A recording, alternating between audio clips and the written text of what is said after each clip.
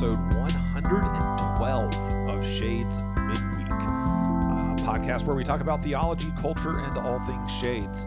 I'm Jonathan Hafes, and I am joined in studio by my co-host Brad Brown, and I'm joined via telephone by one John Mark Durow. How are you, gentlemen? Doing all right. I am at home right now. The reason I'm on the phone using this technology is because both of my children came down with the flu on Sunday night. Boo. And we have been at the house recovering.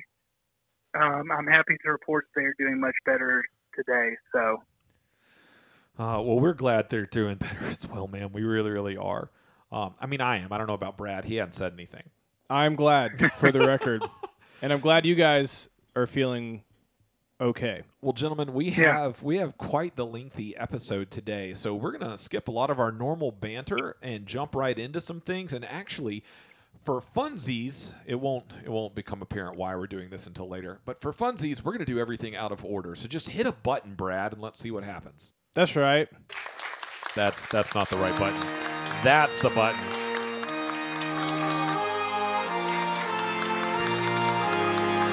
Everyone needs to know that Brad is over at the board, and so the ridiculous amount of applause is his own doing and his fault. All right. this is a totally different experience over the phone, I'll tell you that. Oh, my word. How obnoxious is it? Is it more or less obnoxious than in person? It's more obnoxious. All right, Bradford. All right. Well, I have a book that I have just freshly read. I guess that's the right way to say that. Recently read, freshly read, fresh on the mind. It's a book whose title might surprise you, but it's a book that I'd say this might be one of my favorite books that I've read in the past year. This book really caused me to do some deep thinking and reflection. The book title might surprise you. It's titled For Shame. You might not think that's a book that's going to do real well. The book is titled For Shame. It's got a subtitle, doesn't it? It does. Rediscovering the Virtues of a Maligned Emotion by Greg Tinselhoff, is I think how you say his last name. Sure. So he is a philosopher. He's a Christian, and he's a philosopher at Biola. He had to be a philosophy professor with a last name like Tinselhoff. That's right. This was destiny. That's right. And so he writes, shame is bad. Too often it cripples and silences victims of other people's shameful behavior. And research has demonstrated clearly the damaging effects of shame on our emotional well-being. In recent years, a mini industry of best-selling books, TED Talks, and popular therapies has emerged to free people from shame. And yet, a place for shame remains. Some behavior is shameful, and sometimes we ought to be ashamed by wrongs we've committed. Eastern and Western cultures alike have long seen a social benefit to shame. It can rightly cultivate virtues, both public and personal. What are we to make of shame? So, I don't know if you're intrigued at all by that little description on the back, but Tinselhoff, essentially in the book, wants to distinguish between what he calls toxic shame and a healthy version of shame. And he asks the question, if shame is an emotion that we should completely and totally rid ourselves of and never feel, then why is it a bad thing to be someone who is shameless? Interesting. Yeah. Interesting thought there for conversation. If people want to get a better idea of whether or not like they want to buy the book or kind of some of the contents, you can find him doing some lectures and stuff like that on YouTube. You sent me one, and it was really helpful. That's right. So I think in this book you'll find his definition of shame, the way that he talks about shame, along with other emotions such as guilt, embarrassment, self-loathing. I think you'll find all of that very helpful. So check it out. For Shame by Greg Tinselhoff. I think awesome. Yeah, I want to read it. I want to read it even more after I watch the. I forget where he was. Was he at DTS, Dallas Theological Seminary? I think he was doing. I believe so. He was being interviewed. It wasn't a lecture. He's done a few interviews and talks at seminaries. So Yeah. Anyway, all right. All well, right. let's keep going out of order. Let's take a trip down to the email corridor. What is happening? John Mark, you have got to come back soon. This is the last time you get to sit in that chair, Brad. All right. Well, we did receive one email, and it is pertinent to the episode today. It comes from a regular writer, I would say, into the email corridor. One Tanisha Garnier. Oh, my goodness. The subject says, hey, hi, hello. The email says, hey. It had an exclamation point. I was just trying to make it really come across. I felt like you communicated that well. Hey! Listening to the most recent episode, and I paused to send this. Y'all mentioned doing an episode about the Batman movie. If y'all don't invite my husband, that would be one Victor Garnier. If y'all don't invite my husband to share his thoughts, I think he might cry. Also, I'm a bit salty I didn't get a pour-over invite, and she gave me 3 frowny emojis. Okay, back to listening. Happy weekend! Another exclamation point right there.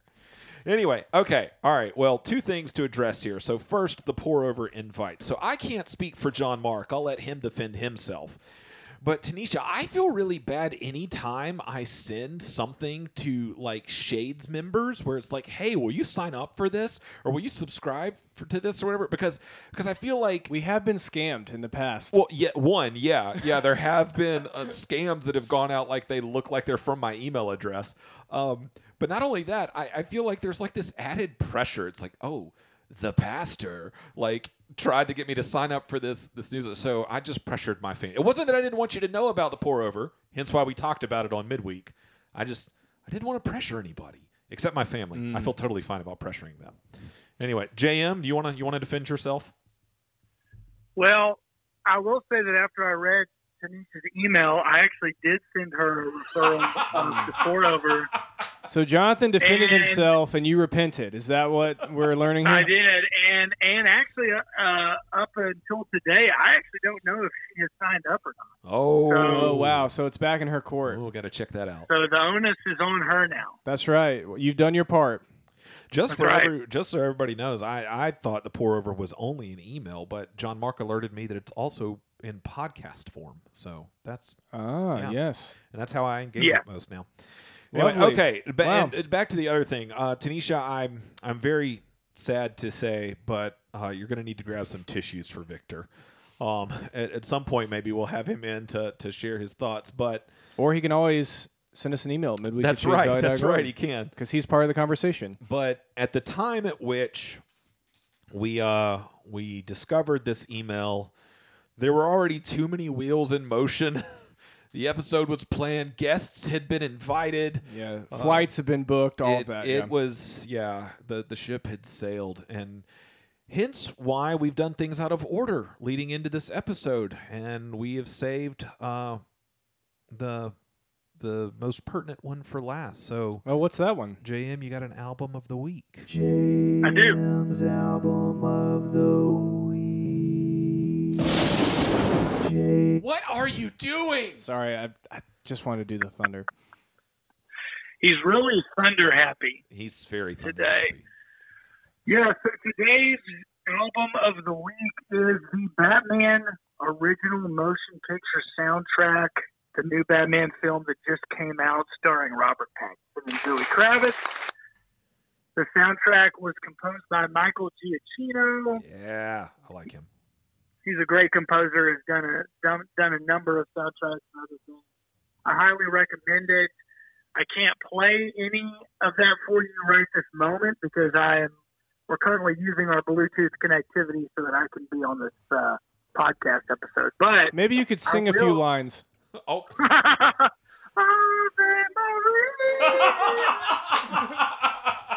I could have sworn you just played the soundtrack. Yeah, like an angel. But the soundtrack is really, really, really cool. And like most Batman movies, it's dark and just really, really helps to paint a picture of Gotham City and that whole world. So it's a great, great soundtrack to a great, great movie that we actually talked about with a very special guest, and that is what you're going to hear on today's episode. And by the way, it is a spoiler fueled episode. So if you have not seen the Batman yet, then I would not listen to it because That's right. It is full of spoilers. Unless you don't care about spoilers and you want to learn about the movie and go into it, knowing stuff. Well, I don't think the podcast will make any sense if you haven't seen it. Oh, man. All right. Well, All right, well, let's dive right in. I don't have a button to push or anything. Yep. Nope. Here we go.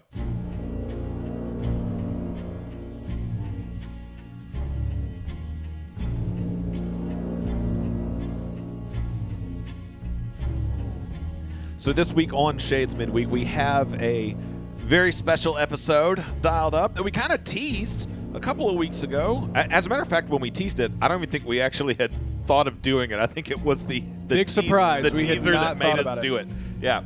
So this week, we're tackling a very important topic. We're going to do nothing but talk about the Batman. That's right. Not just the character, but the new Batman movie, which is called The Batman. And I wonder how many people stopped listening. just quit. Just right They now. just tagged out right now. At this point. Yeah, well, they shouldn't have. That's right. They shouldn't have, because not only do we have keen insights into this film, maybe, but we have brought on. This is definitely the biggest Batman expert that I personally know. Definitely a Batman expert. Yes, absolutely. Not only a Batman expert, but somebody from the annals of Shades history. That's right. A former Shades member. That's right. Ladies and gentlemen, I bring to you live from somewhere in Georgia, the one, the only, Caleb Stallings. Hey, everybody. How you doing? Oh, now for those who don't remember, Caleb went to Beeson Divinity School, was at Shades. The whole time he was there, served as an intern while he was here. He's preached at Shades before. Led community groups. And even if you don't know him from any of that, you do know him if you've ever listened to a sermon podcast, because he's the voice. He's the official voice. Yeah, that says the following message was recorded at Shades Valley Community Church. Yeah, that's Caleb. Caleb, thank you for being with us. Oh, man. Thank you guys for having me. This is a lot of fun. I haven't talked to you all, and not all together, at least, for some time. So this is like old days. Yeah, Good I know. stuff, man. You know, and Caleb, to be 100% honest with you, I really wish we'd have had you here in person and just kicked Brad out of the booth, because I'm actually slightly offended that we're going to allow him to participate in a conversation about a comic book movie. Yeah, it's funny. I was thinking, Jonathan, about that. When Brad and I started at Beeson together back in 2012, so almost 10 years ago, and I remember, we were all trying to find friends, and most of us weren't local, and so we moved from someplace, and so we're finding friend groups. And Brad fell in with us, and we dragged him to Kingdom Comics over in, I guess that's Vestavia Hills. Yeah, and he was I think just that's where it is. suffering. Oh, man. I remember he was like taking pictures like he was at a zoo. Like he just couldn't believe the people that were walking around. I was like, how much is this? You're about to spend what? We were like showing him how to like look through old, pull boxes and stuff like that. And it was a foreign world. Oh, my word. I mean, it would have probably like made more sense if we went to like some ancient, site in Egypt and started going through a cave. That would probably would have seemed more like normal to them than going into this dusty comic book store searching for treasures from years gone by. Well, dude, I'm so excited to have this conversation because I obviously, hanging out with Brad, never get to nerd out about comics. With JM, I at least get to nerd out about comic book movies a little bit because he's a movie buff. Right. But I used to get to nerd out with you on occasion. For those who don't know, compared to Brad, I look like an insane comic book nerd. I do have quite a collection, but I was a Marvel guy. Spider-Man, my biggest thing. But compared to Caleb, I look like Brad. Caleb is a true... You just look like a dumb jock. Right. Caleb's a true comic nerd. And a DC guy to boot. Yeah. How many comics do you own? Oh, man. Not as much as I used to. With everything going digital now, It's man, it's so much easier if I hear about a series that's interesting or want to pick something up to just turn on the DCU Infinite app and then just read stuff that way. Oh my But goodness. I mean, I have probably at least several thousand, and I mean, I have a bunch of graphic novels too. I don't collect like I used to. Okay. In fact, I sold a bunch just because I didn't have room for stuff, and I realized, oh man, this is this stuff I had was like never going to be super valuable because there's just so much of it, and it's like nothing particularly interesting in comics lore happening at that point. So I've sold a bunch in recent years, but I guess yeah, go ahead. I was going to say, I guess it makes sense that in this digital age that even comic books are affected by all the technology that we have. It's like a streaming service now, basically. That's like I had no idea. You can pay a monthly fee and basically have access to everything that a company puts out. I mean, I know Marvel's done this for a long time, and then DC's just jumped into the game, maybe 3 or 4 years ago. But it's interesting. They release stuff only on that platform now. And, a traditional, when you're reading a comic book, it's like, it's like a regular book shape where it's not like a landscape orientation. But since that's how most people, if you're reading on a screen, you're used to looking at a screen in kind of that letterbox format. That's actually how they format comics now for digital only releases. So that's been kind of an interesting development. And that's the content we are here for, ladies and Wow, gentlemen. that was fascinating. Oh, no. Oh, man. Oh, well, if anyone ever wants to see, I was just thinking, listening to you talk about your comic collection, I'm like, man, I should either sell mine or give them to my children. I know how many I have, not to the exact number, but it's right at 2,000. I've got about 2,000 issues of various Spider-Man comics. But people don't understand this. Like in the 90s, there's like a big boom for comic book stuff because they killed off Superman, and that was just like an unheard of event at the time. That's right. And so they published all these special editions with foil covers, and and everybody thought this stuff was going to be worth a lot of money. But what they didn't realize is that collectors' items for anything it's rarity and scarcity, and then of course demand. So people that have like Savage Dragon, some 90s Image Comics thing that nobody really reads or cares about anymore. And then there's, 200,000 of those available. Those things aren't worth that much. So I would say probably a vast majority of comic books that people own, they're, just have fun with them, enjoy them, read them. Don't be too precious about them because most of that stuff's not ever going to be like, you're not finding some rare jewel that you can you sell that and send your kids to college for 4 years. No, it's maybe at most going to be worth $4 or $5. So just enjoy it. That's my recommendation to most people. Well, now that Caleb has dashed all of my hopes for, my retirement. Yeah. All right. Well, let's get to the content that people are really here for. That's right. Yeah. Well, what makes Caleb such a great expert on what we're going to talk about is not only his love for Batman and comic books, but also his love for movies and film. And Caleb, you've written some reflecting on films and various themes in films. You've done some theological reflection on films. Isn't that right? Yeah, that's right. Okay. Just want to make sure. No, I was just waiting for you to keep doling out more compliments. That's right. And you have your own podcast as well, isn't that right? Yeah, it's kind of funny you say that. My wife and I started a podcast back last year. Everybody was going a little insane during some of the worst days of the pandemic, and of course, we had the genius idea. Let's start a podcast where we just talk about horror movies because we're both big horror movie fans.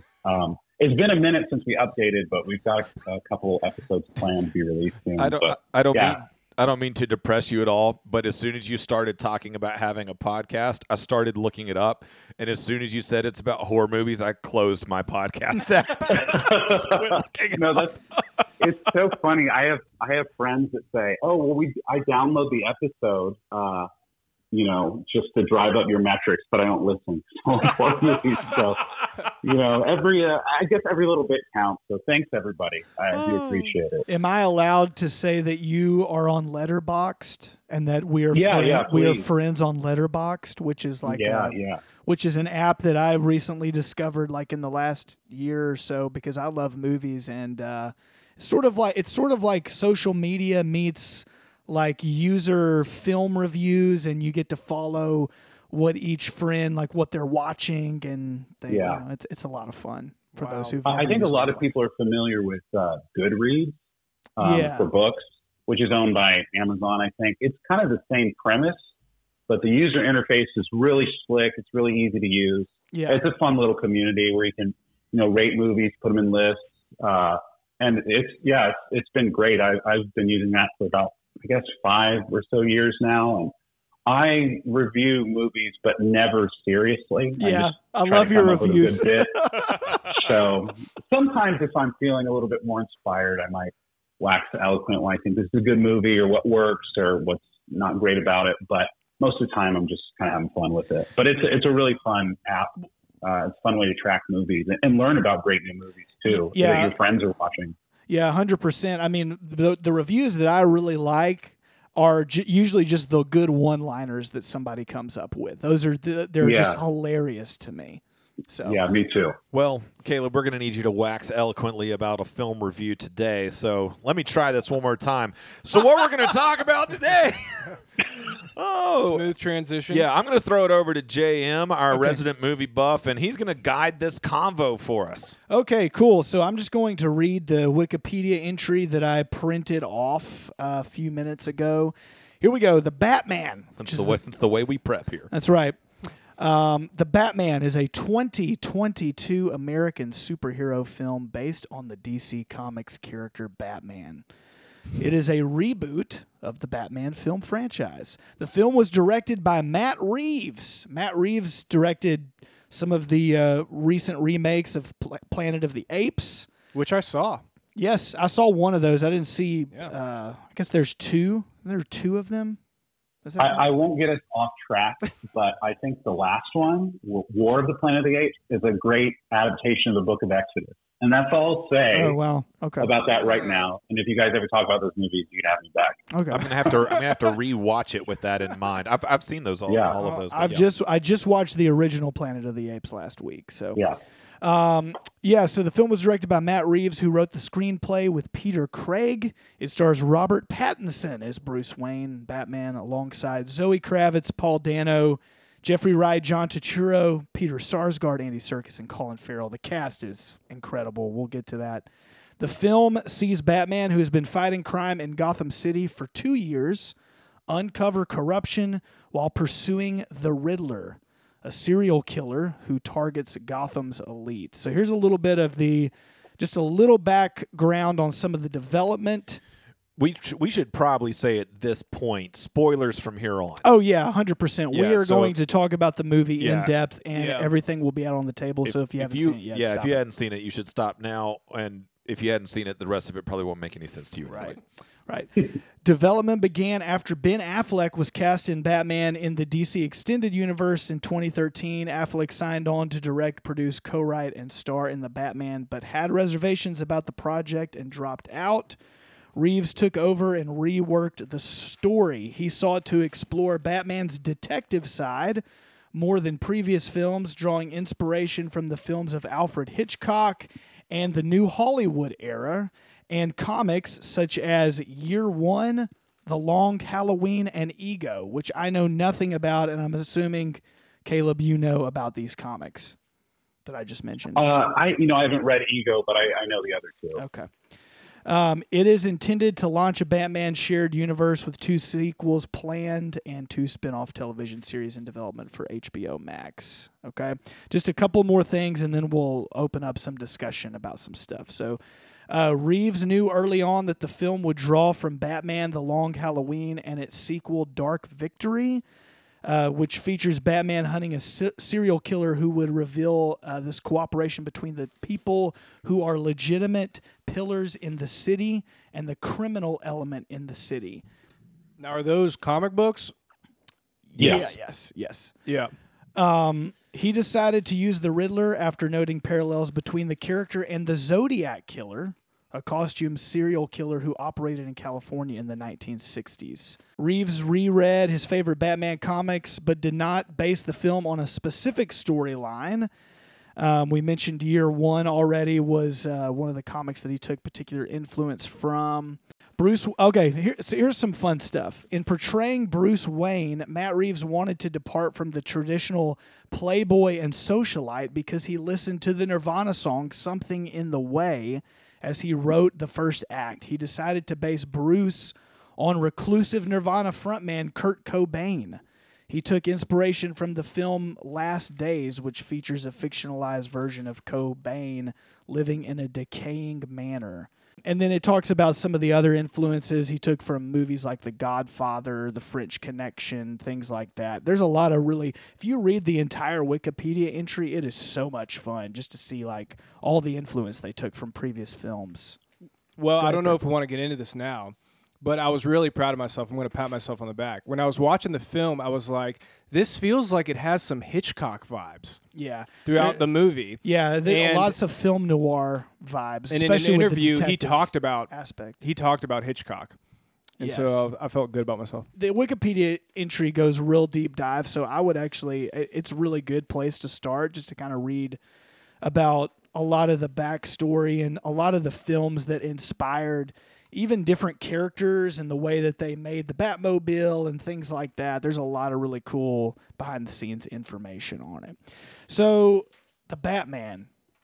Let me start with this, Caleb. I'm going to shoot this to you real quick. This is a little fun conversation. Hopefully it doesn't derail us for 30 minutes. Caleb, this Batman movie is a Halloween movie. How excited does that make you? Oh, man. That was great. It's like both of my main interests of like horror and Batman coming together. So that was a lot of fun. I can't help but think too, and this is just my theology brain turning on, if there is anything that we were supposed to see symbolic about, Halloween, because this takes place over, I think, from Halloween to November 6th. Yes. And there's a lot of traditional Christian holidays in there, All Saints Day, All Souls Day. And so I was wondering if there was any, if Matt Reeves, I actually don't know his religious background, if he was aware of that or was trying to tap into some of that sort of sacred imagery there. But that was, I thought that was kind of an interesting choice. Well, I mean, go ahead. Yeah, go ahead. I was just saying, I definitely think he is. I mean, the stinking movie opens with Ave Maria, which and that's echoed throughout the film, and there's a couple of reasons I think for that, and we can talk about that later if y'all want, if we get into soundtrack stuff and all of that. But I mean, starting with Halloween and just the character arc that he puts Batman on. From Batman starts with like this Halloween-esque type horror figure. Even the way he emerges. I mean, it's not just the holiday Halloween. The movie echoes the Halloween movies with Jason Meyer and all of that. Like there are several. You talked about movie inspirations. There are several things from that that are echoed down to the way the Riddler is first introduced in his entrance is very similar to the Halloween films. I only know this because of other breakdown videos that I watched. I've never watched the Halloween films. We've established that I hate horror films. But so even the way the Batman is introduced and the way he enters, like all of the comparisons that are drawn between him and the Riddler very much are these characters the same? Kind of thing is the question that kind of keeps getting asked. And you see Batman's character arc moving to establish and for him to see himself and how and to distinguish himself and how he is different. And so I think there's this move from him fitting in with Halloween to moving more towards this, like, if you want to say like All Saints Day, seeing himself as like a martyr sacrificed for the hope of the city kind of thing. So I definitely think there's some of those religious overtones and vibes going on. And again, I don't know anything, like you, Caleb, said. I don't know anything about Matt Reeves' personal religious convictions or not, but I still think those themes have got to be intentional. Like, there's just too much there for them to not be, down to the biblical imagery of the flood and baptism and blah, blah, blah. We can talk about all that if you want to later. Sorry, I'm very excited. Oh, yeah. And then even the explicit, the sins of the father will be visited upon the sons. And Yes. so, yeah, he's definitely drawing some of those things. What the intention behind those, I can't always tell, but I think that's interesting. That's an interesting reading of it. Well, I heard Reeves say in an interview that he was constantly thinking about human nature, and questions about human nature are throughout the film. And so I think that was very intentional. He also mentioned seeing Batman as kind of this psychological thriller.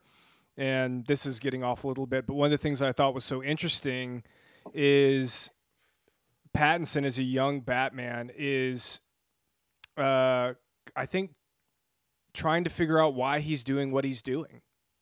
Like why is he in this role as Batman? How is he to go about redeeming, delivering the city, so on and so forth? It's like he's trying to figure that out in the midst of it. Yeah, and the beginning, when you first meet him, you get a voiceover that you find later is him keeping a journal. So he's like, keeping record of how the progress is going. I think he labels it as the Gotham Project, And so he makes a big point about, I don't even know if I'm making a difference. Crime is up, murders, drug overdoses, all this stuff. And then at the end of the movie, we get sort of a mirror reflection of that, where he's another voiceover, and he says, I see how I've made a difference, but not the way I expected. We don't have to jump into that yet. But I think, to everyone's point so far, what always is really interesting about the Batman, the character, is that usually it is such when he works best, he is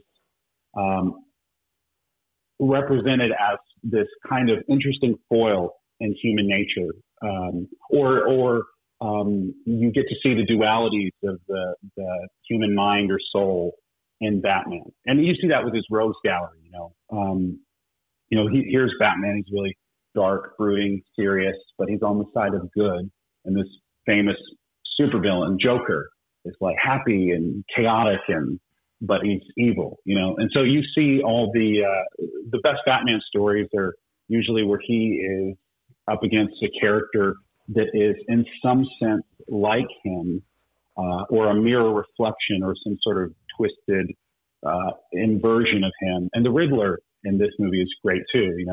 They, I guess we're already in spoilers territory, but you find out the Riddler's backstory is that he's an orphan too, that he just didn't come up in the same. He had no parents, grew up in an orphanage, poverty, crime, all this stuff. And you see how he is outraged similarly at the corruption in Gotham, like Batman is.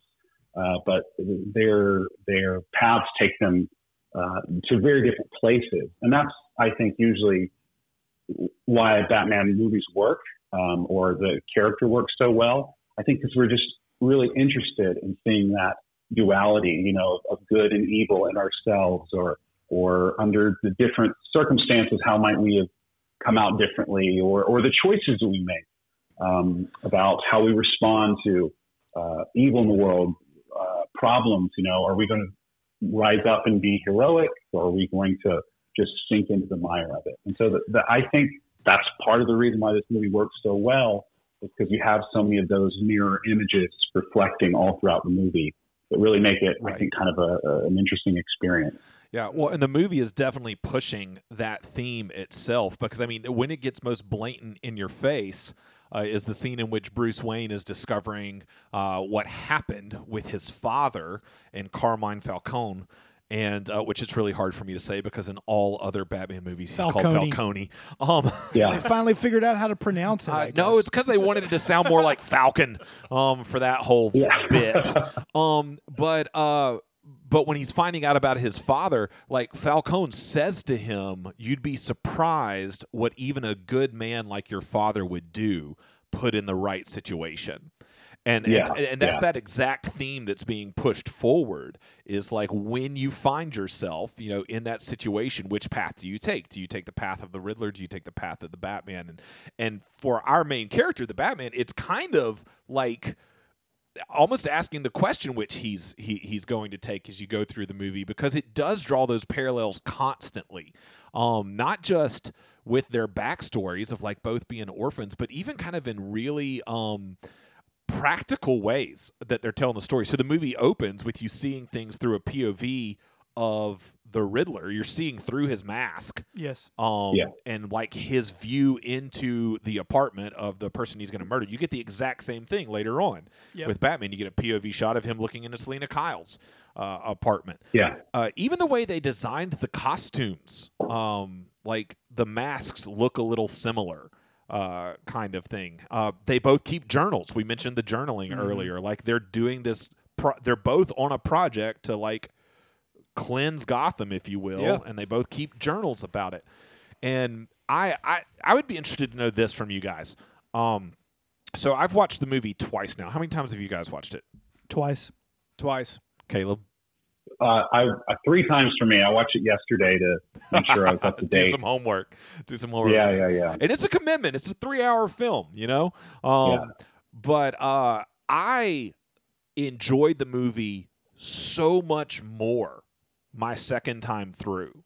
I enjoyed it my first time, but I enjoyed it more my second time because I knew that the Riddler thought of himself as working together with Batman, and was actually genuinely blown away that Batman didn't see it the same way. Yes. I felt like I was able to understand him a lot more the second time through the movie, of how he would perceive of him and Batman being the same, thinking the same, and having the same goal in mind. So anyway, all right, that's all. Yeah, that's all really insightful. I think you're right on the money with that, Jonathan.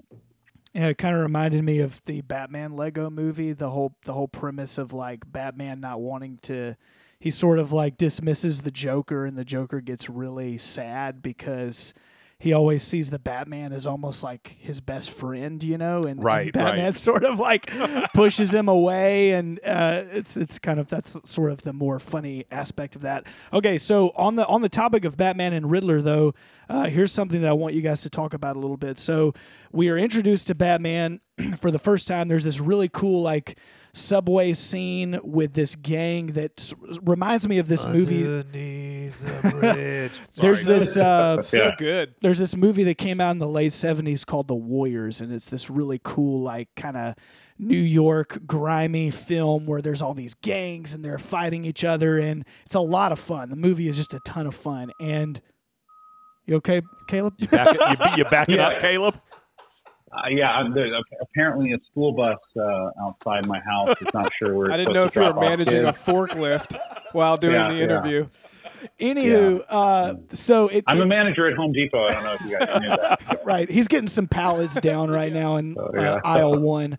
Okay, so it reminds me of the Warriors, and you have this gang. And anyways, Batman shows up for the first time, and I you guys correct me if I'm wrong. I've only seen it twice, but I believe that's where he says that he is vengeance. He says, "I am vengeance." Yes. For the first time. Okay. Yeah. So there's this thread throughout the film of vengeance and justice, and these things are used in a way where it's almost like the Riddler likes to think of himself as the one that is bringing justice to the city of Gotham. He is uncovering real corruption. He's uncovering very real corruption from the top down. It's systemic corruption throughout. It's beyond just one individual, but it has poisoned the entire system, right? From the mayor to the DA, the city council, police, just the whole thing, right? The entire system's poisoned.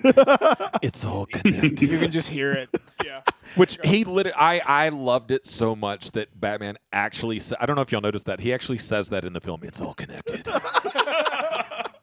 So, but you have these interlocking themes of almost like Batman at first viewing what his acts are as vengeance in some way, bringing vengeance and the Riddler kind of viewing his acts as justice. And I just kind of wanted to get your guys' thoughts on these themes of vengeance and justice in the film, and sort of the way in which, you know, maybe what the Riddler is doing is a form of justice, but maybe it's not the true, like, restorative justice that we would see as Christians, because in the ways that he's doing it, it's almost like the movie Seven by David Fincher, where you have this serial killer that is kind of acting out these things because these people have committed these 7 deadly sins, and so he's taking justice on himself to do these things. So I don't know. What are you guys' thoughts on vengeance and justice in these films? Well, I mean, I'll just jump in. I think that this is one of the primary thematic arcs of the entire film, and it gets really explicit at the end, where you actually, and this ties in more to biblical themes, where it's actually like, okay, we've got to move from a very narrow definition of justice, just as retribution for wrongs, to a more redemptive, holistic view. Like, there's got to be some kind of redemption involved. And what Batman ends up saying at the end, because, you know, he says, I'm vengeance, Yes. right there the first time you meet him. And that's a thread throughout the whole film. Yeah. He gets called Vengeance. Catwoman I calls love him, the fact Selena that was like Kyle her nickname Vengeance. for him. Yeah. But and the Penguin calls him Vengeance too. Yes. Interesting. Yes. To the point where I wondered, do people think his name is like, do they not think it's Batman? No, I think that was Matt Reeves just going, okay, I get that this is 3 hours and I can't let you forget this theme. It was also Matt Reeves going, the original title, the working title was Vengeance of the film. So he was probably working that in as well. Obviously, he had that in mind. Anyways. Well, I like it that the title actually changed to the Batman, because that allows kind of more for, okay, how do you define the Batman, as vengeance or as justice kind of thing. Like I actually like that a little bit more. But so you get that working throughout the whole thing, and then huge spoiler, in the climactic battle scene, one of the basically Riddler's fanboys, I don't know another way to call it, who's involved in his final act of violence, repeats that refrain to Batman. Like, says, I'm vengeance. And it's kind of this moment of clarity for Batman. And what he says in his final voiceover is that he realized he has to be more. Like, in other words, vengeance on its own, or just retributive, that the way you say that? Justice on its own, like, isn't enough to actually bring about change. And what he talks about the most is hope. Yes. And what you get symbolically in that final scene is almost like Batman, instead of like being the shadows, being the night, like he actually provides light to people to show them the way out of the darkness. Do you mind if I read the quote, because I typed it up? Yeah, sure. Go ahead, read it. And it's actually, there's 2 parts that I really like. He does this voiceover dialogue at the end of the film, and then in the middle of his voiceover, Rial, I believe is how you pronounce her character's name. It's spelled real, but yes, for real change. Right, exactly. She has a little speech too, where she goes, "We will rebuild, but not just our city. We must rebuild people's faith in our institutions, in our elected officials, in each other. Together we will learn to believe in Gotham again." And then Batman continues his voiceover after that and says, "I'm starting to see now I've had an effect here, but not the one I intended. Vengeance won't change the past, mine or anyone else's. I have to become more. People need hope to know someone's out there for them. The city's angry, scarred like me. Our scars can destroy us even after the physical wounds have healed. But if we survive them, they can transform us. They can give us the power to endure and the strength to fight." Obviously said better by Robert Pattinson. Yeah. But I do my best. Yeah, so he... Right. Yeah, so he moves from, like, I'm primarily out here because I'm against something. Like, I'm against the criminals, to I'm primarily out here because I'm for something. I'm for these people. And that's the final thing you get. The final thing you get of Batman is not him fighting criminals. It's him helping people, even to the point of that being reported on the news, like Gotham's masked vigilantes out here helping people up kind of thing, you know? And you see that final shot on the news in Arkham with the Riddler watching it. And that's the final juxtaposition, I think, of here's the difference between these two characters. And the difference isn't that pursuit of vengeance. The difference is hope and redemptive hope. Last thing I'll say on this, and then Caleb, you can go on to whatever you want, but just some of the visual symbolism they did for this at the end. The Riddler's plan ultimately is to virtually destroy and kill as many people in Gotham as he can. He blows up the seawall in order to flood the place. And again, you're getting biblical imagery of a flood of judgment. It's Judgment Day, right? But instead of it being that, it becomes more of a redemptive baptism, to the point that Batman, right after he hears that criminal say, "I am vengeance," and he has his moment of clarity, the very next thing that happens is he drops into the water, like in his own baptismal moment. Is submersed and comes up and lights up a flare to become a light, and leads. It's a red flare. Yeah. And he leads people through the waters that look like a frickin' Red Sea. Yeah. Like he's Moses leading a redemptive movement. There's that aerial shot above where he's clearly up front. It's beautiful. It's one of those moments where I'm like, dadgum Matt Reeves, are you this clever or was some of this accidental? That's why I said that his War of the Planet of the Apes is the best adaptation of Exodus I've ever seen. Wow. Because it taps into some of that. Yeah, something about that. Leading the way out of darkness through light, through water, through travail. Yeah, he's into that theme very clearly. And Jonathan, you're stealing all my thunder here. Yeah, that's such a great interpretation of that, I think. And I think that's ultimately where the movie goes towards viewing what justice actually is. It's not just retributive. It has to be restorative. Yeah. It has to, in some sense, Fleming Rutledge talks about this in her book, The Crucifixion, the importance in South Africa of the Truth and Reconciliation event, where all these terrible crimes that happened during apartheid were brought out into public light and confessed, and there was able to be restoration and forgiveness, and that's a costly thing.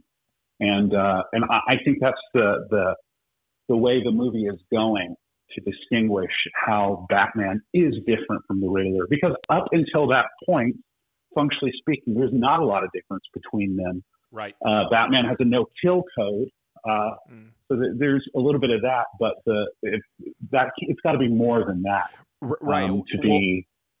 Oh, I was just going to say, I felt like they established that really well, but left you kind of asking why. Like that, the moment he has with Selena Kyle where she wants to kill, I forget the cop's name that had killed her friend. Like that's kind of the moment where you get the biggest stress on his no-kill code, but Selena doesn't understand why, and he doesn't have a good answer for it. Yeah. Yeah. Mm. Yeah. Sorry. Or, there's also that scene where they're going into the orphanage, and he's with Gordon, and he says, "No guns," and he says, "That's your thing, not mine." And it just kind of, you get this sense that he feels like, he's trying to enforce a rule that he himself doesn't fully understand, or he's just not. I mean, he hasn't come to his own as Batman yet. He's still figuring out who he is and why he's even doing this. Yeah. Because early in the movie, after that voiceover, and he says, I'm not sure I'm making a difference. He says to Alfred, he says, I don't care, if I don't make a difference or if I don't make a change, I don't care what happens to me. So you see the character development going from sort of just a nihilism, it doesn't matter. Why am I even doing this? Going through crisis and then coming out the other side with belief in people and in society, however misplaced we might think that is. Well, I'm gonna totally sound like a counselor, but I was talking about earlier about him not really knowing why he was doing what he was doing, and I mean it feels like there's this sense in which he's acting out of the childhood trauma that he was experiencing with the death of his parents, and he probably in some way blames himself for that death. He doesn't fully understand it, and it's almost like he doesn't know what else to do than to be in this role and to help the city or to try to do some sort of good. And so kind of this idea that you can't lead people to somewhere that you haven't gone yourself, I think is interesting in the film, and his own sort of understanding of his past and how that shaped his present, and in some ways kind of coming to peace with that in the film, and that being the grounds and understanding of his identity. Yeah, I was going to say that I think Matt Reeves, you bring that up, Brad, about trauma. There's actually a featurette on HBO Max. Oh, my gosh. Some extra scenes, well, not extra scenes, but it's like these extra featurettes that they put on HBO There's Max. so much content. So much content. Anyways, it's like a few minutes long, but it's Paul Dano and Robert Pattinson, and they're actually talking about the two characters' traumas. The Riddler's trauma and Batman's trauma, and how they both acted out and responded in different ways to those traumas. So that's a very real thing that the director was zeroing in on with those characters for sure. Oh, yeah, interesting. Yeah. Well, I've got two thoughts on this right here. You just talking about, him having to learn how to deal with his own trauma being a part of his character arc. Like, again, Reeves just does a brilliant job of showing that in a very real way through the character of the mayor's son. So the very first thing that happens in the film is the mayor is murdered, and his son, his little boy, is the one who finds him, and you get this connection between him and Bruce right there at the beginning, and then there's there's the funeral, there's where they connect again. But I don't know if you noticed, but at the very end, right where Bruce goes through his baptism, I was talking about, lights up the flare. That kid is the one he picks up and carries out. And it's almost this image of him carrying himself out of the darkness and into the light. It's very much a picture of his... I'm glad you noticed that. I was good. going to ask. I thought that's who that kid was, but I wasn't totally sure. So I didn't know if that was just me making a connection where there wasn't any. But I'm glad you pointed that out. No, it is. I noticed in my second viewing of the film, like, they purposefully mention that the mayor who died, that his wife and son are at that event. Like, it gets mentioned on the news. They're at that event to show solidarity for the city. Like, they kind of put that in there to make sure you know who that is. But yeah, so that, I think, goes towards that overall theme too of what does true justice look like. So here are these two mayoral candidates that are at odds with one another, and at the end you see them setting aside their differences to come together, and that's an important move, I think, for the movie to make, to say this is not vengeance, this is justice, and that's tough. Justice is tough, to put your ego, to put yourself on the line, and to reconcile in some way in order to move forward for the greater good. But I think that carries some of that theme too in the background. And one of the things that I love is that he's able to do all of this without any flashbacks. Right. And I mean, that's so common in film. You're waiting for it. The character is in the midst of something, and then it zooms in on their face, and then boom, flashback to childhood, and there's some sort of scene, and it's become really common. I've read some articles that have kind of critiqued this as like the trauma trope. It's kind of just being overdone, but it's really cool how he's able to bring in so much backstory without. I don't think there's one flashback in the entire film, maybe through like some news stories, or something like that. Well, but I'm personally just glad we didn't have to watch his parents die again in another movie. So I mean, really, how many can we times are we going to have to watch those pearls? Martha. So many times, Caleb, and we've seen it. We know what's going to happen. Can we just move on? Okay. All right, so I may be my first contrarian take right here. Oh, good. No, because I've got mixed feelings about this. So on the one hand, I did very much enjoy the fact that we didn't have to endure another Batman origin story, but that Matt Reeves found a way to virtually tell you the origin story without telling, you got to see how that had affected Bruce and see even kind of him as a young kid through the eyes of this mayor's kid. So I thought that was really, really well done. The one place it hurt me in the movie, in my viewing anyway. And I don't know that there's we'll probably get into critiques later or what have not, because so far it sounds like we all think this is the most perfect film ever, which I do love it, and I think it's great. Yeah. Do have some thoughts, some critiques. But the one place that hurt me, where I lost emotional impact in the movie, was in Bruce's feeling betrayed by Alfred. I didn't have like what builds the emotional bond between an Alfred and a Bruce in the movies is a lot of that kind of flashback material where you get this like father-like connection from Alfred to Bruce. And I don't know if it's because I didn't have any flashback stuff. Like so for instance, in the Christopher Nolan films, what makes this massive emotional connection is this scene that you get of Bruce as a young kid, where his dad tells him, "And why do we fall, Bruce? So that we can learn to pick ourselves back up." And Alfred is privy to that, and it gets picked back up by Alfred later. Like there's just a lot more of those kind of tie-ins and connections. Whereas like when Andy Serkis nearly dies as Alfred in this film, and you get kind of this emotional connection between him and Bruce in the hospital, it just didn't hit me as hard. There, and maybe it's just because I didn't have enough Alfred. I don't know how in a 3-hour movie I didn't get enough Alfred, but there's also Michael Caine in that role is a bit warmer.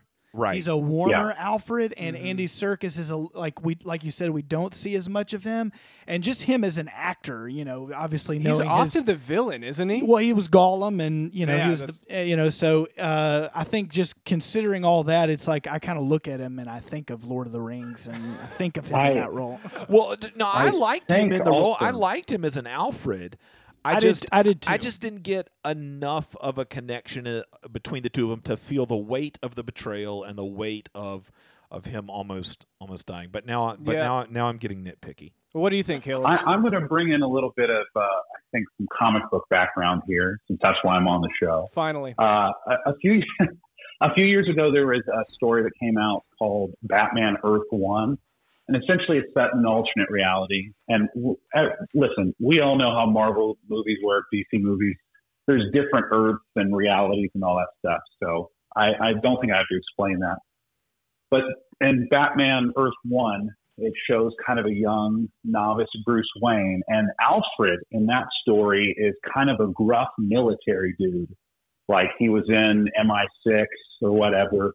And or was like a sailor, I can't remember. And so he's got some military training background, and so his relationship with Bruce is more of a like a mentor and mentee, to for lack of a better word, of like where Bruce got some of this training to be, this tough crime fighting vigilante was from Alfred. He was like one of his instructors. He just happened to also be like a close family advisor. And I think maybe that's some of where the inspiration for this Andy Serkis performance came from, because he did mention somewhere vaguely that he had some military background or something. Right. And then he also almost sounded like he was more than a butler, like he was like a bodyguard for Thomas Wayne, because he mentioned it being his job to protect them. Yeah, and so I definitely think they, just the background of this Alfred is probably a little bit more gruff and not as, not as grandfatherly as, say, Michael Caine was. And so also I think, to your point, Jonathan, the first time we see Alfred and Bruce talk, they're kind of at odds with one another. Right. From the very beginning, like you get this idea that they have a strained relationship. And so, you don't really get to see that develop. So that's kind of a different take on Alfred, too, than we've seen in previous movies. And that's probably why some of those scenes with Alfred didn't strike an emotional chord with some people, just because, it really, like you said, didn't build up that familial kind of bond between the two. Right. Though one of the favorite scenes I had for Alfred actually was him solving the Riddler's cipher, or working on the Riddler's cipher at the breakfast table, like he's doing the New York Times crossword puzzle. Which actually this came up. This is not my insight. This I saw in a breakdown video on YouTube. but they said was John Mark. You talked about how the Zodiac Killer was one of the inspirations. But two of the Zodiac Killer's ciphers that were solved by people because they published the cipher in the paper, and so it was like solved at the breakfast table. So they said that was kind of like inspiration for that scene. Since we're talking about specific actors and characters, and John Mark, you mentioned the difficulty of seeing Andy Serkis in that role because of his other roles. So the actor that was that way for me was Carmine Falcone. What's his name? I forget. John Turturro. Yes. I thought, so as a performance, I thought it was a great performance. I thought he did a fantastic job. I just had a really hard time getting his more comedic roles and things like that. So the first thing I remember seeing him in is Transformers. And I had a really hard time getting that out of my head. Well, John Turturro was the first time. That was the first time you'd seen him? That I remember. Yeah. Wasn't that him? I don't know. I don't know the Transformers movies that well. And then he was in Severance most recently. Right. And so I remember him hard from The too. Big Lebowski, and he is hilarious in that movie. I also remember him from a Coen Brothers movie, but Barton Fink. Brother, Where Brother Art Out Thou. Yeah. Brother Where Art Yeah. Thou. He's been in a lot of Coen Brothers films. So he's always kind of been like, dumb guy Hitchman hick in my. So it's kind of funny to see him in different, more serious roles because it's hard not to associate him with. Oh gosh, I can't remember that character's name in Oh Brother Where Art Thou? But yeah. Yeah, Yeah. I feel like another character to talk about is Penguin. Oh, you mean the actor we don't know who played him because he doesn't look like. I am surprised that I haven't read more about his performance because I think it's one of the most engrossing character performances in the movie. Like by and away, the one of the most interesting things that's been done by anybody. I just rarely see anybody talk about. They'll talk about the Riddler, Batman.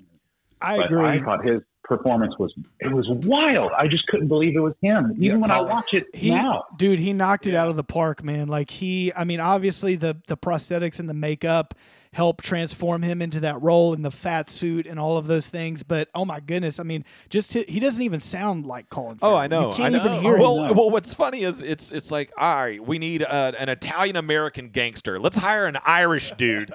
That's Andrew Thompson's big critique. And he's not here to defend himself, but he's like, why did they get Colin Farrell and have 6 hours of makeup? Why didn't they just get someone that Because looked he that part? stinking killed it in the performance. Who He did a cares very about good the job. optics as much as the performance? I agree. Well, I thought he killed I'm curious if what y'all think. So I was listening to the director talk, and he's like, even with all the prosthetics, like I could still see Colin coming through, and I'm like, I can't see that at all. Like sometimes I get a glimpse of it in the eyes, maybe, but most of the time it's like a person that I've never seen before. Yes. Yeah. I felt the same way that there was maybe one or two shots where I could kind of see, but honestly, that helped me because it's the opposite of what we were talking about with John Turturro. Yeah. And I feel the same way about Heath Ledger's performance in The Dark Knight. There's only a few times where I'm like, oh yeah, that's Heath Ledger completely. I see his face right there. Right. Most of the time though, I'm like, dude, it's just the Joker. Right. So and I like the backstory with Penguin being kind of like mobster. I mean, Caleb, you can speak more to that. I was like, oh, that makes sense. Yeah, well, he's not fully developed yet either. Yeah. He's sort of like this sidekick kind of guy that is not really fully taken seriously yet, and he hasn't kind of reached, which I guess they're going to make the spin-off series or whatever kind of with him, with his character. I love go ahead. Yeah. I think the Penguin has been, I've seen him in stuff where he's got like a Cockney accent, where he's got a posh sort of American accent.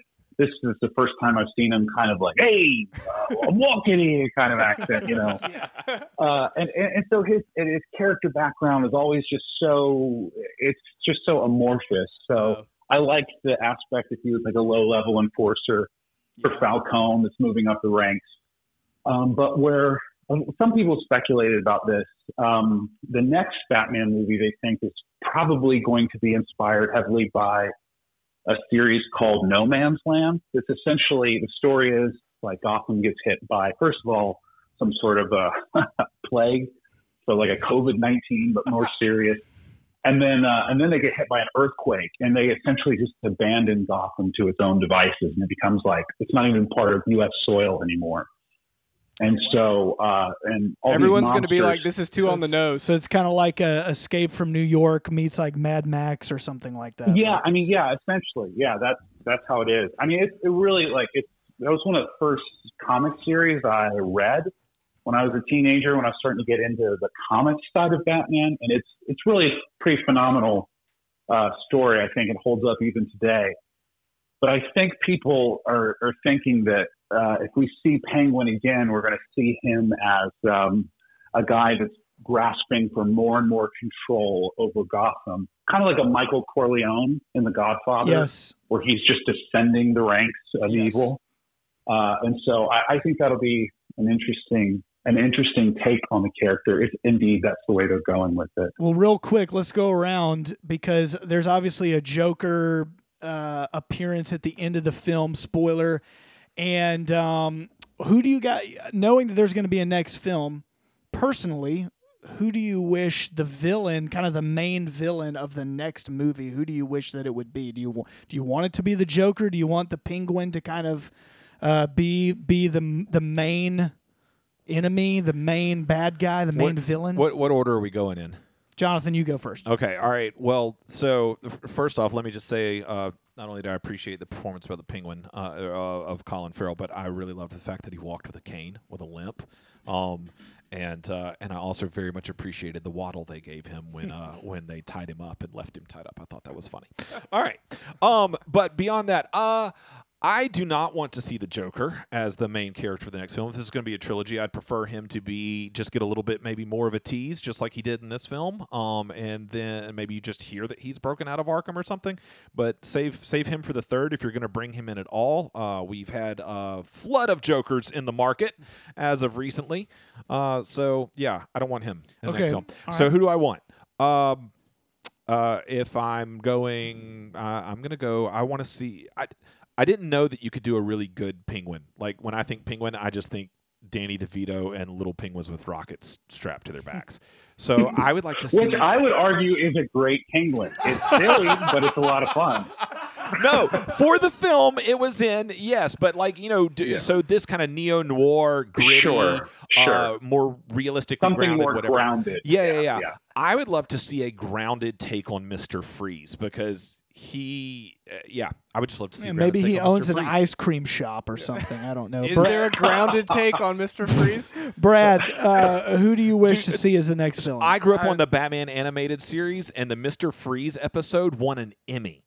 Okay. Yeah, so, it's great. Heart of Ice. It's really that's where the modern Mr. Freeze mythos comes from. Also, Harley Quinn as a character comes from that show. So that's the most canonical Batman in my view. Yep. Brad, from that show. Brad, villain, and then we'll go to Caleb. I just go straight to Caleb. I don't think I care. Caleb, based on your previous comment why are you here? About No Man's Land being the inspiration for possibly the next film, do you think they'll take whoever the villain is from that and kind of use that? What do you think? Essentially it's like every villain from Arkham that claims it's, part of Gotham as their territory, and Batman has to try to reclaim it alongside the GCPD. So I don't know if they'll do that. I would actually like to see with this, if this is going to be a trilogy, which I think it probably will be, I would kind of like to see a return of the characters we've already seen. That would be a new thing for a Batman movie to do, to have returning villains, and not just like a new one for every movie. So you can kind of grow with their story and see it kind of as a grand epic. Right. I think that'd be really interesting. I'm down for that. Not only that, but they did set up some potential for some villains. The journalist that was investigating Thomas and Martha Wayne, which is interesting. I think, to my recollection, I'm probably wrong about this, I don't think I've ever seen a story where Martha is from the Arkham family. Oh, yeah. there's something interesting about that. Yeah, that may be in some very deep in the mythos. I don't know, but Supposedly, but supposedly on Wikipedia, it says that they got that section from Batman Earth One, the comic that you mentioned earlier. I don't know. That could just be a Wikipedia. I may have forgotten that detail. That's very possible. But the journalist that investigated them, I think his name is Edward Elliot. Yes. There is a character in sort of the newer comics, a guy named Thomas or Tommy Elliot. That was a childhood friend of Bruce Wayne, and his parents were close to Bruce's parents. And he grew up to be this character called Hush. That I think he is a disgraced surgeon or something, and he butchers people's faces, and he walks around with bandages on his face. So I'm wondering if they're setting up for a Hush character in the second one because his father was the guy that was killed by was it Falcone or Maroni? I can't remember. Whoever killed this. It's Falcone had this Edward Elliot killed. So I could see him coming in as another type of foil for Bruce Wayne, like he's angry at Bruce and his family for having his father killed for trying to, bring to life, the Wayne and Arkham City background. So I think we're being set up there, but I'm not sure. And as far as the Joker goes, I think it would be really interesting, like you, Jonathan, to tease him a little bit more and to save him for the third movie. So it feels like there's this trilogy doesn't go the way of most film trilogies, where you have a good first installment, a masterpiece second installment, and a bummer of a third installment. Right. So I think if it just kept ascending up to that and we just kept getting glimpses of the Joker up until that point, that'd be really cool. And I think Matt Reeves said in an interview that he's not even guaranteeing the Joker will be in the next one. He just wanted to do that little scene. And then of course there's the scene that was cut from the movie where you get to see a little bit more of the Joker's character talking with Batman. So I think that would be interesting if they saved him for the third one. But to answer the broader question, I'd love to see Penguin back in some capacity, and maybe just a mix of some of the villains of Arkham, Mr. Zaz, a serial killer, Riddler getting another shot at it. I think that would be interesting, just to kind of build the tension between who we've already met. I agree. I like the build-up idea with the Joker. Let it land on the third film if it's going to be a trilogy. Yeah. Take a note from I was a huge WCW pro wrestling fan in the 90s when I was a child. Yeah. Take a page from the build-up of Hulk Hogan versus Sting. And just build it. I mean, just make people wait, till that main event. Okay, real quick, Brad, let's start with you. Robert Pattinson as Batman. How did you feel about him? How did you feel as Bruce Wayne? And who is the best Batman out of the kind of Batman film canon that we've seen, in your opinion? Holy cow. This is just so your Brad opinion. just looks like he doesn't want to answer any of those questions. Well, so the first time I viewed it, it took me a second to get used to Robert Pattinson as Batman. I was a little it's not that I didn't like it. I had Christian Bale in mind because I don't, read comic books or watch TV shows or anything. So that was just kind of the Batman and kind of the vibe that I had. Well, there was Ben Affleck. Honestly, I'm trying to remember what the Ben Affleck movies even were about. Gosh, you and everybody else. Is that fair, Caleb? I don't know. I hear your thoughts on that. Listen, I'll say this. I'm one of the few people that says that Zack Snyder got the short end of the stick when it comes to how people saw his movies. I do realize they're a little top-heavy and unwieldy, and he could have used a little bit more punch-up on a few of them, but I still think some of those movies are really good. Yeah. And the 4-hour cut of his 4-hour cut of Justice League is incredible, I think. Oh, wow. That's pretty controversial, right? Didn't some people not like it? I mean, of course, some people didn't like it. This is the world. Well, they didn't like the original cut that came out in the theaters. Right. That was just you could tell that it had a lot of production problems. The CGI Superman face. It was kind of an embarrassing movie. Yeah, in many ways, the studios they meddled with the whole thing, which is why it was such a bummer. So. Yeah. So I mean, it took me a second, and then I think the other thing that took me a second was, and y'all can disagree with this, but I feel like you don't get a lot of Bruce Wayne in the movie. Like it feels almost all Batman. And he's not this kind of rich playboy out on the town. But the more that I kind of sat with it, I was like, oh, that makes sense. Yeah. That someone that's going out all night and beating people up would probably, not be this like constantly out in the town doing interviews, super fun, whatever. It's kind of the opposite of the Christian Bale shows up. He's like whining and he's got like multiple girlfriends. He's out on the town at the nice restaurants, and Robert Pattinson's like the mansion is like caving in on itself. He's not taking care of it. He's super bummed out and depressed all the time. Yeah, like, totally. Greasy hair. Yeah, exactly. Yes. So it took me a second, but like the second time that I watched it, I was like, oh man, I really dig this. This is awesome. I like this Bruce Wayne / Batman that's kind of unsure of himself and what he's doing and tortured. And, some people have said emo Batman. You mentioned it being to Kurt Cobain. I guess that wouldn't be emo. Grungy. But sort of like a mix between Gen Z and grunge. I think this is kind of taking a step back from the question, but the second time that I saw it, I felt like I was able to really enter into this world and just to kind of enjoy it instead of constantly playing the comparison game. And so Brett McCracken wrote an article. I always like what he says about movies. But I thought it was interesting because he pointed out the difference between this Batman and then Spider-Man 3, where Spider-Man 3 just kind of puts right before you, there are all these different universes, and so let's bring it all into the present. And I really liked that movie. I thought it was a lot of fun. But what that did, he noted, is it kind of takes you out of the universe that the current film is in. And anyway, I felt like the second time through, I was really able to just sit back and enjoy what the team had created with this world. And so I don't know. I don't think there can be a best Batman. Okay.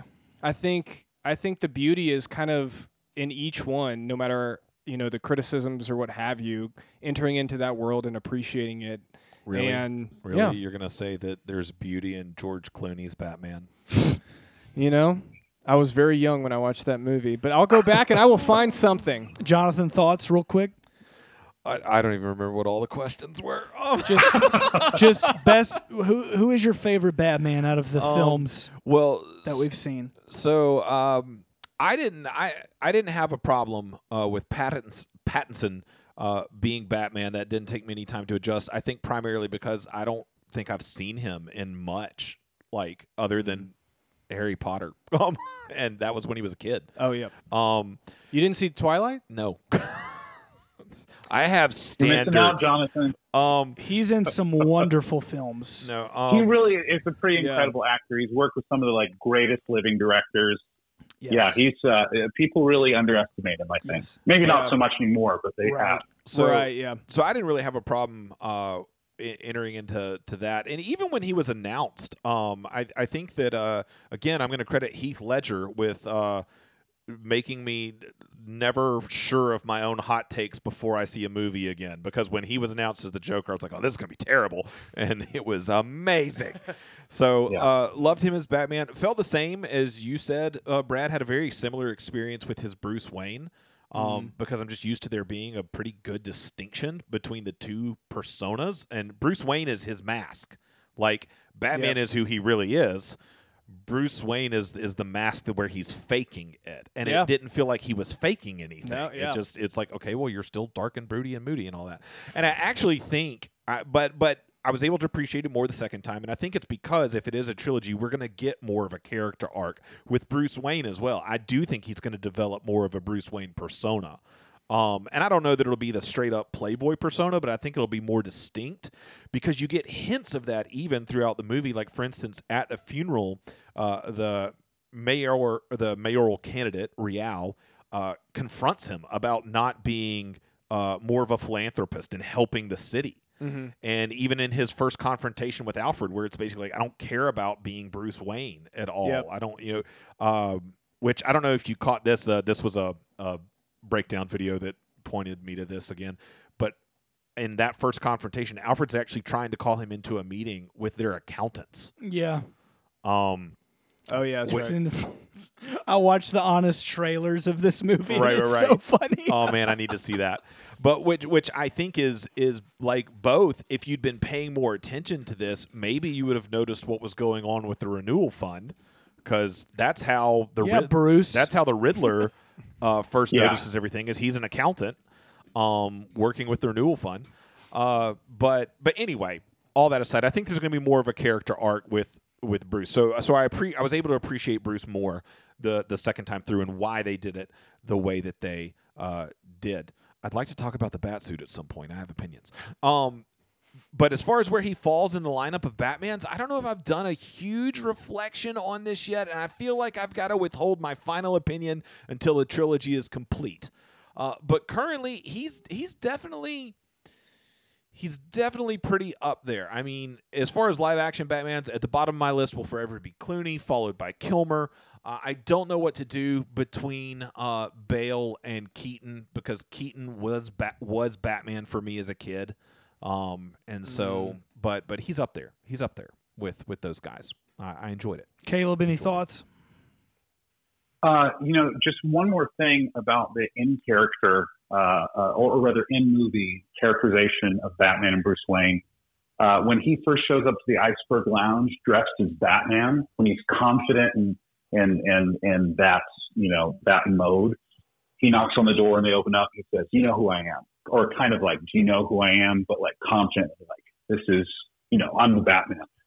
But then after he finds out that his father may have been involved with some business with Falcone that was that was kind of unsavory, he shows back up to the Iceberg Lounge as Bruce Wayne, knocks on the door, same guys open it, and he goes, "Do you know who I am?" Like, kind of, because he doesn't even know who he is. And so I think that's supposed to show us that he really is more comfortable as Batman. And then when you force him to be Bruce Wayne, he just does not know who he is.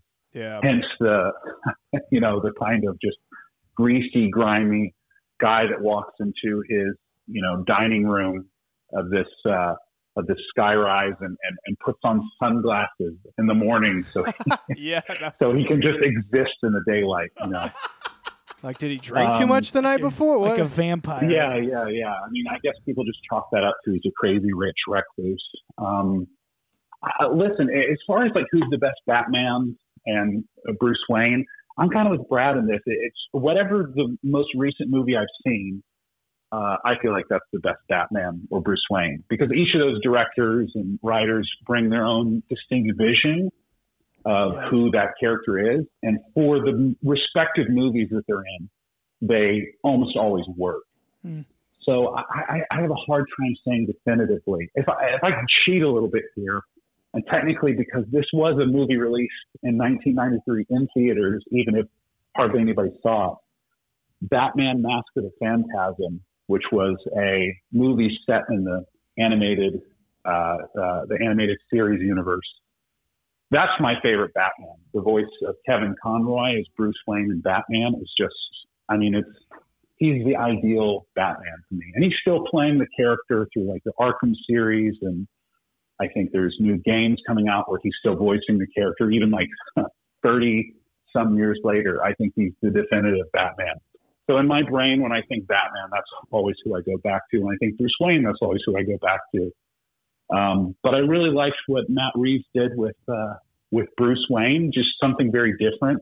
The kind of reclusive Kurt Cobain archetype, I think, is really interesting and weird, and it's super distinct choice for him to make, and I really enjoyed it. So yeah, it's like a tortured artist rock star that just can't grapple with his own emotions. I think that there's something compelling about that, which is why we're always drawn to those types in the first place in music. And so that was fun to see him do that to a character that we would not expect to see. Yeah, he's definitely Batman, an Enneagram 4. Well, one thing I liked that Yeah. Matt Reeves did with this Batman was that he was able to have a lot more dialogue because of the way that I guess the way that Robert Pattinson chose to talk as Batman, as opposed to Yeah. like Christian Bale. That it doesn't bother me necessarily, but he was so growly that it's Yeah. hard to give that voice a ton of dialogue because it eventually just starts to sound kind of ridiculous after Yeah. a while. Yeah. But the way that Pattinson portrayed the way that he was speaking his dialogue, it was done in this really great manner that worked for a lot of the slower scenes where they're like investigating all of these murder scenes, and it was awesome. It made for a really kind of eerie, really slow pace that I really enjoyed a lot. I challenge all of you guys to go back and see some of those scenes where you see just shots of Batman's feet walking towards a crime scene. Go back and try to walk that slow. It's like almost impossible. I mean, he's like hovering like a ghost over these people. Yeah. And he's so whispery in his scenes. Like Yeah. it's very like ominous and foreboding. And it carries a lot of gravitas to it and a lot of weight. And so, but seriously, like, I mean, he moves so slow and thoughtfully and Yeah. Right. deliberately. That's you'd be surprised at how distinct that is from other performances. Right. This is one of the reasons I was okay with the runtime, because I felt like the movie had the appropriate space to breathe. Yeah. And they could take their time with stuff. And I was never bored. It never No. I it never didn't felt drag. like Oh, it was yeah. dragging.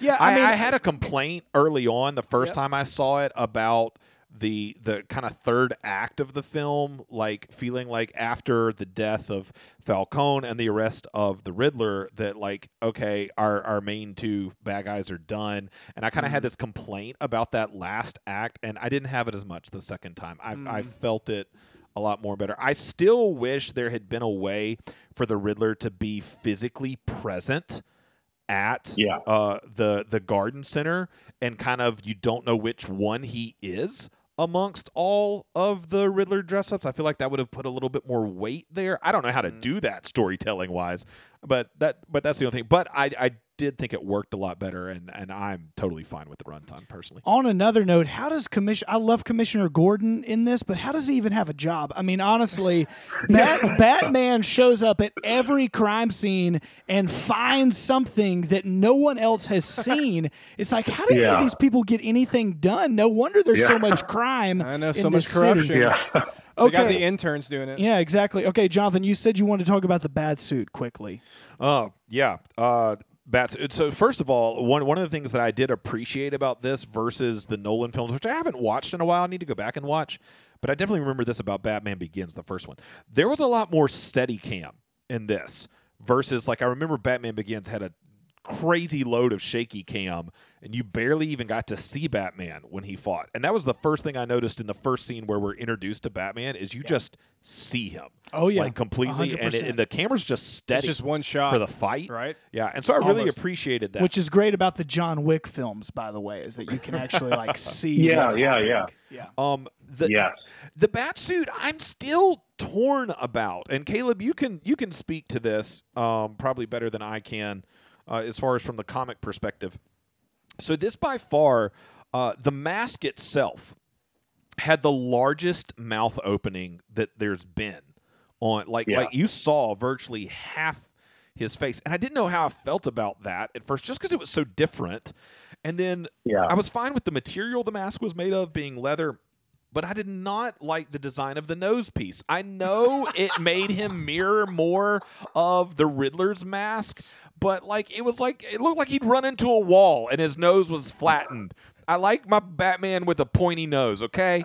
I liked the suit from the neck down just fine. I liked the kind of collar piece that went around, but almost like a vampire's hood. Yeah.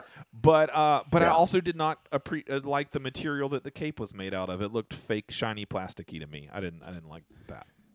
All right, I'm done. I think it was supposed to have a feel. I read this on Wikipedia, and I can't remember everything, but I think it was supposed to have this feel of like he's kind of making this all himself and kind of throwing it together in a way. So, or like I don't know, especially with like the way the bat. And you see that with his car too. It just yes, it just looks like he hollowed it out like a old Chevelle or something. Dude, and then just super put, like, cool.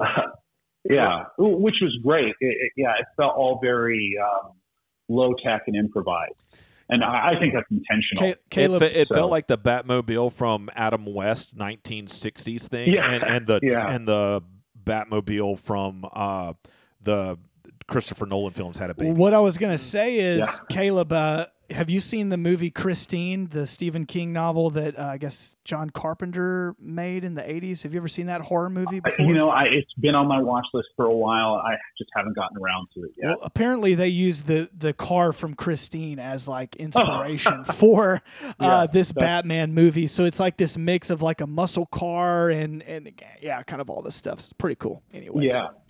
Side note, I love the Batcave. I love how they did the Batcave. Like I'm always interested in how they're going to make it the bridge. make sense. Yeah, but I was like, oh yeah, Did y'all notice sense. they played that right as he was driving in, going under the bridge? Nobody else. Yes, that's actually a great scene. That scene's awesome. Okay, real quick, who is the MVP of the film? You can say an actor, you can say a character, you can say the director. Who is the MVP? Who is the MVP of this film? I don't know how you don't say Matt Reeves.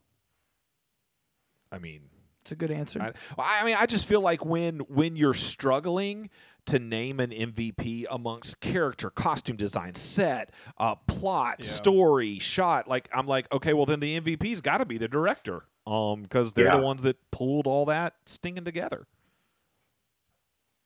So I don't know. Yeah. That's my thought. Caleb, any thoughts?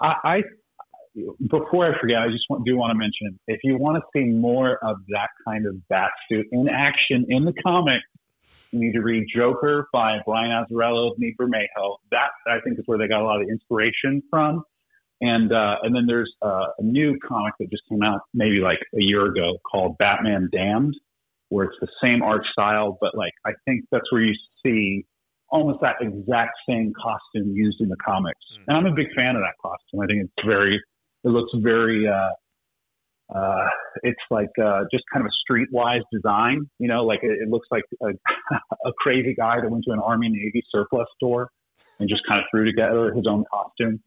So that's my comment on the costume. As far as the MVP, I have to go with Matt Reeves. I think he just had a really clear vision of what he wanted to do. It was like, The Godfather and Seven and then for comics, Long Halloween, Year One. I think he just merged everything together perfectly. Yeah. And even having Nirvana and Ave Maria be like the two songs that are like holding up the thematic. It's just everything about it is so weird and distinct, and yet really familiar and welcomed in that sense. I don't know. I just think he just pulled everything together just really marvelously. Well, and he did stuff that nobody. I mean, I know a lot of people were like not happy about Robert Pattinson, but I knew when Matt Reeves cast him, I was like, I know he's got something in mind that's going to be really interesting. I think he did great with it. So yeah, I think he's got to be the MVP. Matt Reeves just seems like a super nice guy. I feel like we would be friends. I feel like we could just go get coffee and talk. I mean, he just seems super nice. I listened to a lot of interviews with him. Yeah, I think it's kind of refreshing too sometimes when you have these directors that are very serious about their work, but aren't these kind of crazy, reclusive, auteur types. That's a little exhausting and pretentious. And yeah, a guy like Matt Reeves, I think Rian Johnson that did one of the Star Wars movies and Knives some Out. other stuff. Knives Out. Yeah, I mean, I like that class of filmmaker that we're seeing these days. Okay, one more question and then we'll be done. Caleb, where does this movie? This may go back to kind of a similar question with Batman, but where does this land in the Batman kind of cinema canon for you? Where would it rank? This is tough because I'm like Jonathan. I grew up with Michael Keaton's Batman. That's such a weird, gothy, distinctive vision. So the first Batman movie is like one of my. I mean, it's just so hard to beat that, even to this day, in my opinion. Man, I've said this, and I will stick by it. I don't think there's ever, and this includes Batman and Robin, I don't think there's ever been a terrible Batman movie. I think they've all been pretty good for what they're trying to do.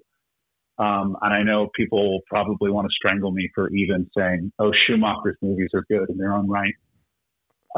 This one is definitely like in the upper echelon for me.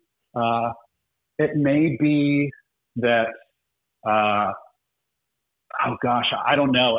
I almost have to say it feels like a three-way tie for me between the original Batman movie with Michael Keaton, The Dark Knight Rises, which is actually, I like that movie better than The Dark Knight, which they're both perfect, but there's just something about Dark Knight Rises that really sticks out to me. And then the Batman. I just think all three of them are really almost perfect movies and just super interesting. And yeah, it's almost impossible for me to say. I guess since I've seen the Batman, the most recent, that's my favorite one, but they're all just so great. So it's like asking Caleb which kid he loves more.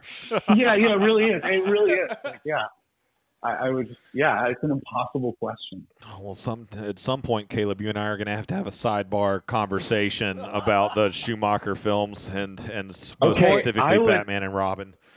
I would love to have that conversation. I wonder if this is similar. I wonder if this is similar to the Star Wars prequels, and it just matters what age you were when you saw these things. Because for me, that's what Batman and Robin was to the Batman franchise. It was like. But that's interesting you say that, because I've actually grown more appreciative of those two Batman movies, Batman Forever and Batman and Robin, since I've been an adult. But it's because I appreciate the campiness of it more. And maybe that's just my reaction to everything being so grim and dark and serious with superhero movies, that it's almost refreshing to go back to something that feels like it was made for children. Well, then you need to go back to the 60s, sir, and watch you some Adam West. Well, that's what I'm saying. I think about this all the time. When I was a kid, I would watch these really dark, gothy Batman episodes, that were made for kids. And then I would watch the Adam West show, and I appreciated them both equally. Right. And so I do think there's something valid. I can share that. I can share in that. I can definitely share. Yeah. Oh, fun fact. Side note. Did y'all notice the Shakespeare bust in the Batman? No. It's in Wayne the mansion. It's in the mansion. And the reason for that is because in the 1960s Adam West Batman, that was the entrance to the Batcave. It was a Shakespeare bust that the head flipped open and they pressed a button. You roll the head back and hit the red button, and the doors slide open, and Bruce Wayne and Dick Grayson get onto the bat poles, and they slide down, and somehow when they're at the bottom of the pole in the Batcave, they've completely changed the civilian clothes. Something magical happened in that 12-foot drop where their clothes just changed. Here's my 5-second defense of the Joel Schumacher Batman movies. Let's hear it, baby. We would not have Kiss from a Rose by Seal without Batman Forever. So for me, it is 100% worth those movies just for that song. I love that song, and I couldn't imagine my childhood without listening to those soundtracks. So that is my defense of those films. I think Batman Forever, in the credits they play a really great U2 song. Yes. That U2 song is amazing, and when I saw U2, the only time I've seen them live in concert, they came out for their encore, and the first encore song was that song.